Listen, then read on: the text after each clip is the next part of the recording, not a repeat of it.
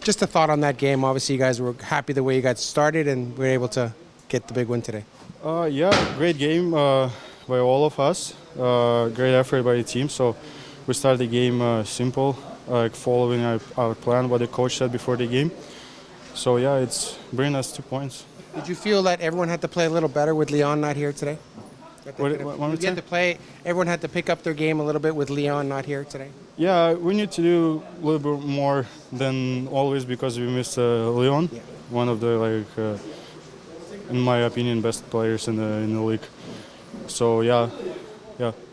We talked about this the other day. You're feeling a lot better. Was this your best game with the Oilers, you think, so far?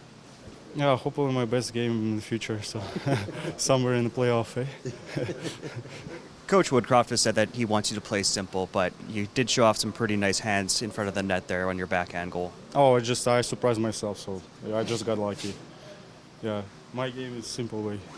That seemed like a team that wanted to run around and maybe try to hit people, but you guys held up to the physical challenge and were able to put 7 on them. We got lead by 4 or 5 goals, so they start playing a little dirty. But we're not letting them to play that way. I will, if it needs, I will fight for everybody in the team. So.